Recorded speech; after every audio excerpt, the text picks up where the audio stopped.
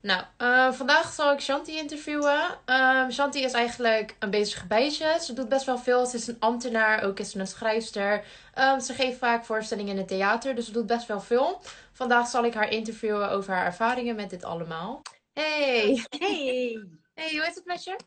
ja goed. Wat leuk om Oké. jou zo te ontmoeten. Hè? Ja, inderdaad. Het is echt leuk. Ja, Ja, het is tegenwoordig allemaal zo met social media, dus het wordt allemaal steeds moderner. precies. We vinden er wel wat op, hè? Ja.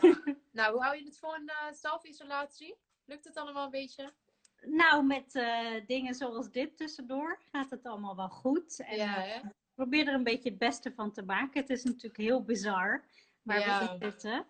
Maar ja, het biedt ook wel weer een soort kansen of zo. Dus ja, dat dat ook. probeer ik me maar aan te We proberen echt het positieve eruit te halen. Ja, Want het duurt nu best wel lang. In het begin werd ik echt... toen dacht ik juist, lekker thuis blijven. Maar op een gegeven moment werd ik er ook echt gek van. Dus ik hoop ja. dat het gaat gelukkig nu wel beter. Oké, gelukkig. Wil En je je doet misschien... ook mooie dingen, toch? Ja, daarom. Wil je misschien jezelf nog even introduceren in het kort? Ja, nou, ik ben Shantie Singh dus en ik hoorde jouw intro al een beetje. Ik zeg Ja. heel vaak, ik ben moeilijk in een hokje te stoppen, omdat ik veel verschillende dingen doe. Ja, ja. Ik ben verhalenverteller, eigenlijk in alles wat ik doe. Ik ben schrijfster, ik ben inderdaad ook ambtenaar en ik word ook vaak glamtenaar genoemd, omdat ik Oké. dat op mijn eigen manier doe. Ik maak theaterstukken, ik schrijf Mhm. columns en ik ben ook presentatrice. Oké. En ik vlog ook van wat ik doe, dus dat ook nog. Oké. Ik woon in Rotterdam. Ja. Ben geboren in Almelo. Daar moet iedereen altijd heel erg om lachen, dus ik vind het wel leuk om dat te vermelden. Mijn ouders komen uit Suriname, Mhm. voorouders uit India. En dat vond ik zo'n boeiende geschiedenis, dus dat is mijn eerste roman geworden, Vervoering. Oké. Oh, wel leuk. Ja. Oké, nou Het wil is je een daar heel misschien... verhaal, hè? Ja, wil je daar misschien nog iets over vertellen? Over je eerste roman die je hebt geschreven? Ja, dat is goed. Dat is eigenlijk ontstaan omdat ik mezelf heel vaak een soort wandelend mysterie voelde. Mhm. Eigenlijk door wat ik net vertelde, omdat de geschiedenis, onze geschiedenis, Ja. dat leerde ik niet op school. En ik hoorde het niet echt om me heen. En Mhm. daardoor voelde ik me ook wel een beetje onzichtbaar. En dat Ja. maakte me ook wel ergens ook wel boos. Alsof dat verhaal er niet toe deed. Terwijl het zo'n boeiende en Mhm. fascinerende geschiedenis is. Ja. En eigenlijk uit dat gevoel en uit die frustratie en die woede is eigenlijk de wens ontstaan om daar een roman over te schrijven. Mhm. Niet per se een historisch boek, maar echt een roman. Want ik wilde heel Ja. graag iets waarin mensen zich kunnen inleven en Ja. verplaatsen. Ja. Maar tegelijkertijd was dat ook ontzettend groot. Want ik dacht, hoe moet ik dat nou aanpakken en hoe ga ik dat doen? Ik zag ook ergens een vraag van jou van hoe lang duurt het voordat je een boek begint met schrijven en voordat het is gepubliceerd. Ja. Nou, dit zat eigenlijk best wel lang in mijn hoofd al. Maar ik moest het een soort opknippen Mhm. in stukjes om het een beetje behapbaar te maken. Dus ja, dat duurde wel even. Hoe is het eigenlijk bij jou ontstaan dat je echt wilde gaan schrijven? Ja, dat is een hele goede vraag. Je had me helemaal aan het denken gezet. Van Ja. hoe is dat nou ontstaan? Ik denk dat ik eerst verliefd werd op taal en op Mhm. verhalen. Oké. En wat dat met je kan doen, hoe dat je een Mhm. vervoering kan brengen. En als klein meisje las ik ook al heel erg veel. En ik was Oké. heel erg onder de indruk van wat verhalen kunnen doen. En dat je je daardoor kan verplaatsen in mensen die helemaal aan de andere kant van de wereld zijn. En een Ja. heel ander leven leiden. En eigenlijk pas veel later viel het kwartje van ik kan ook zelf Mhm. verhalen maken, Ja. boeken schrijven.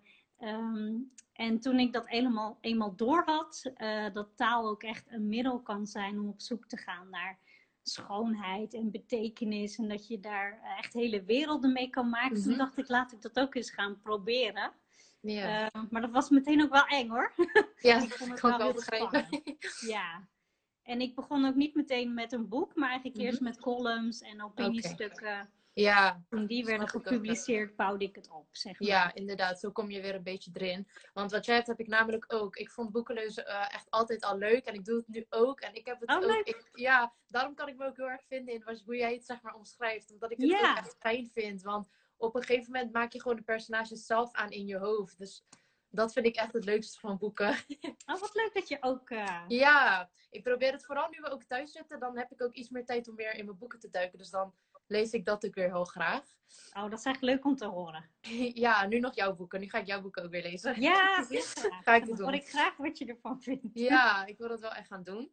Maar ik moet nog even kijken. Ik heb nog zoveel boeken die ik thuis heb waarvan ik denk, oh ja, die moet ik ook nog lezen. Want die heb Ja. ik toen gewoon gekocht. Omdat ik dacht, oh, hij lijkt zo leuk. Maar dan had je daar niet zoveel tijd voor.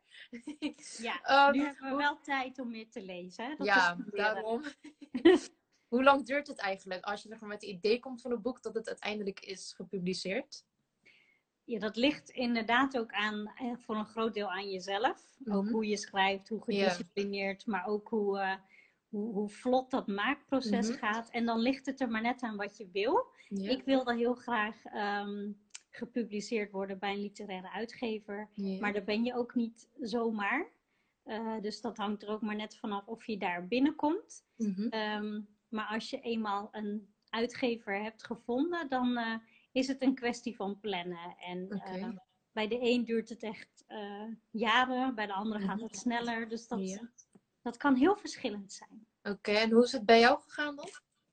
Nou, bij mijn eerste boek was dat dus een lang proces. Maar toen ik eenmaal een uitgever had, toen gingen we ook nog met de redacteur, werk je dan ook aan je boek. En ga je op zoek naar een omslag en maak je een PR-strategie. En dat duurde iets van 1,5 jaar, 2 jaar. Maar toen was ik dus al wel langer met het boek bezig. Ja, ik snap wel, als je inderdaad nog echt op zoek bent bij je eerste boek, dan duurt het wel wat langer dan bij je tweede boek. Ja, nou, dan kom ik daar ook weer gelijk bij. Die komt binnenkort uit. Ja, die planning zijn we nu aan het maken. Want het stond gepland voor deze periode. Maar toen kwam de coronatoestand er doorheen. Snap het, ja.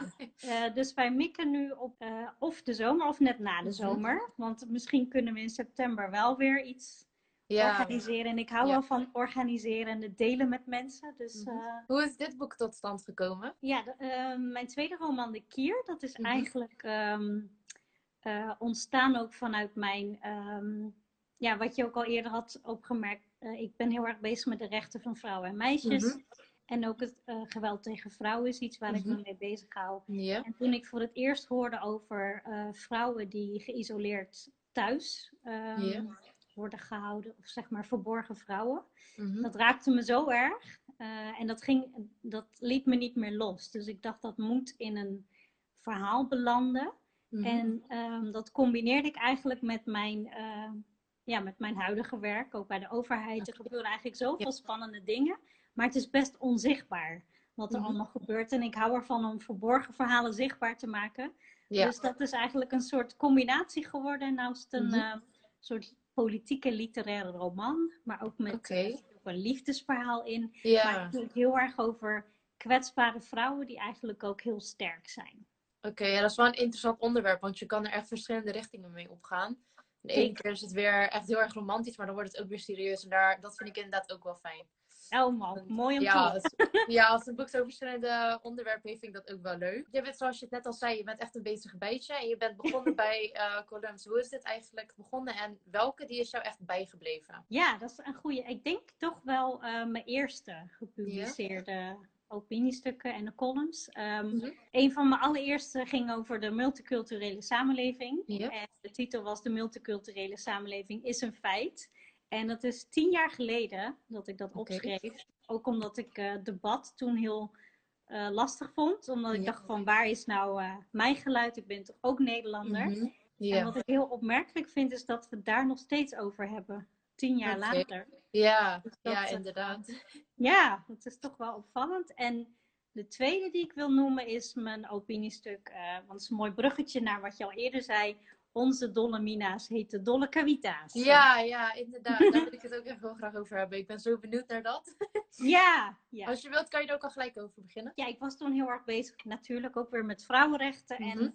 En toen hadden we het over dolle mina's. Die ken jij natuurlijk ook. Die zijn heel iconisch. En we kennen allemaal die foto's. En ze hebben heel veel voor ons betekend. Voor ons als vrouw.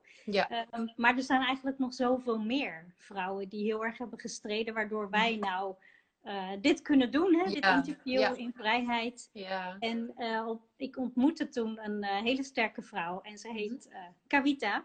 mhm. En ik vond haar hartstikke stoer in Suriname. En zij gaat echt haar eigen weg. Ze is boven de 30, niet Oké. getrouwd, bouwt haar Mhm. eigen huis en trekt zich eigenlijk niet zoveel aan van al Oh, die oké. verwachtingen of wat mensen zeggen. Mhm. En toen ontstond eigenlijk dat idee van Dolle Kavita's. Onze Oh, Dolle leuk. heten Ja. Dolle Kavita's. Dus Leuk verhaal erachter. Ik zat ook te denken van Dolle Kavita, hoe is ze op die naam gekomen? Ik dacht ja, misschien is het de tweede naam. Dat dacht ik in eerste instantie. Toen ja. dacht ik kan ook een hele research gaan doen en kijken waar het allemaal vandaan komt. Maar ik dacht nee, ik wil mezelf laten verrassen. En ik wil ook bij jou echt horen waar dat vandaan kwam. Oh, wat leuk. Oké. En wat doe je precies daarmee? Ja, ik heb nou een hele bijzondere groep vrouwen Mhm. om me heen verzameld. Eentje heb je vorige week ook gesproken, Santusha. Ja? Dat is er ook eentje. Ja. En wij werken nu eigenlijk... wij waren bezig met een theaterstuk. Ben ik Mhm. nu aan het schrijven. Toen Ja? kwam een beetje dit alles ertussendoor. Ja. We moeten even kijken wanneer we daarmee de bühne op kunnen. Maar het is eigenlijk een stuk waarbij wij die onzichtbare verhalen heel zichtbaar gaan maken. Oké. En om ook maar aan te tonen dat er zoveel vrouwen zijn die zoveel indrukwekkende dingen hebben gedaan. En ook al kennen wij niet al die verhalen, dat kan je daarna dan niet meer zeggen. Ja, dat is inderdaad wel heel erg fijn om te horen dat er daar ook een podium voor zal komen. Dat is inderdaad Ja, heel fijn, ja. En ik en ik denk zie ook dat dat... Santusha ook Ja, bij. ze is er ook bij, gezellig. Ja.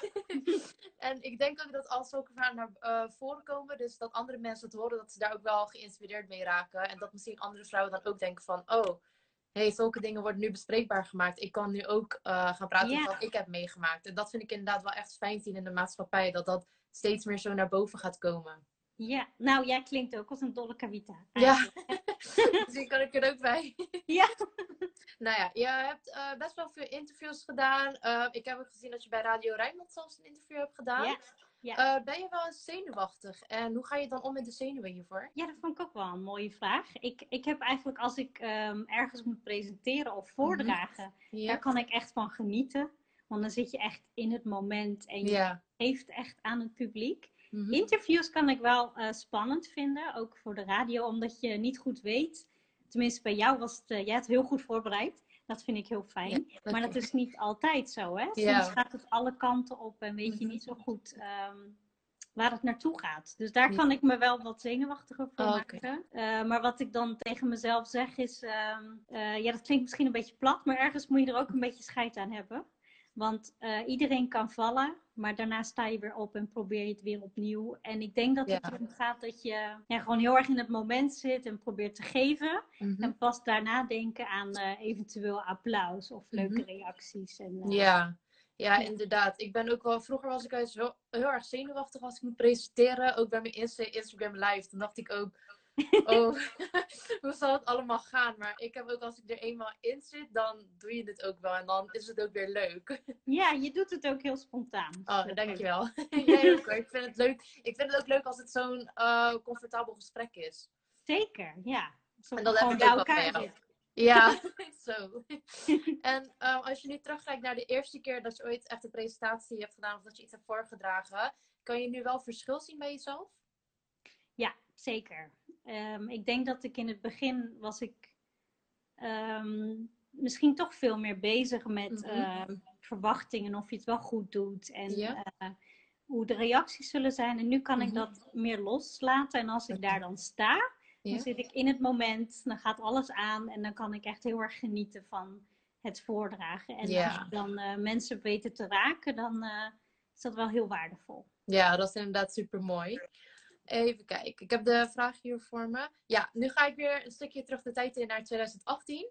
Op de Internationale Vrouwendag 2018 is er een filmpje online gekomen met jou en 7 andere dames. Klopt. En hier gingen jullie in gesprek over maatschappelijke problemen. Hoe is het eigenlijk tot stand gekomen en wat was jouw rol hierin? Ja, nou, mooie vraag ook weer. Dat is ook weer een mooi filmpje.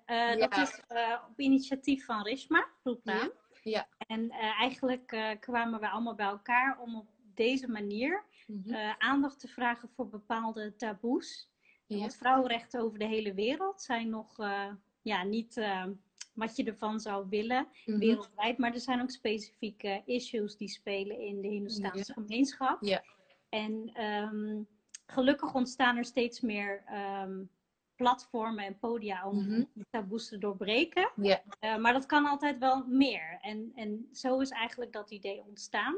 En eigenlijk dachten wij allemaal na over wat willen wij nou bespreekbaar maken. En nou ja, die geslotenheid, dat vind ik zelf heel, heel benauwend. Want ik denk, als je dan als vrouw zit te worstelen en het is ook nog zo gesloten, daar moeten we echt vanaf. Dus daar was dat filmpje ook heel erg voor bedoeld.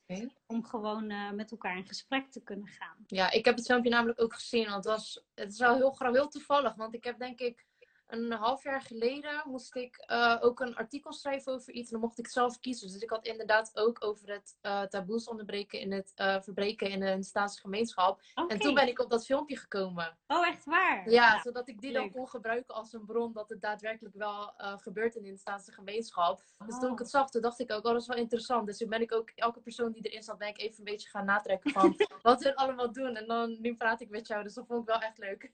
Wat leuk. En wat heb jij toen allemaal geschreven in je? Nou ja, omdat ik ben iemand, ik ben ook gelovig in het hindoeïsme, maar ik ben ook heel erg modern opgevoed.